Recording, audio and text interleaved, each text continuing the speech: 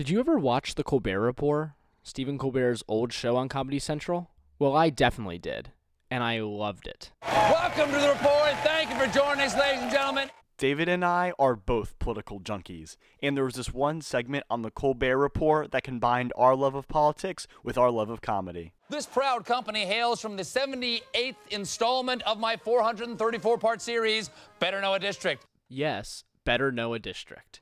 In each installment of the series, he would talk to a different member of the United States House of Representatives.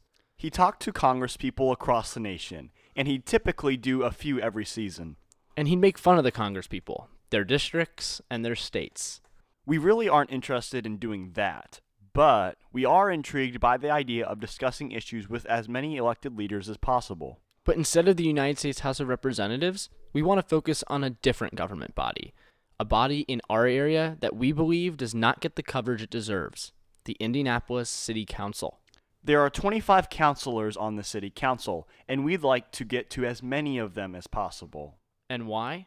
Because local government is important, and most people don't know enough about who represents them at the City Council level.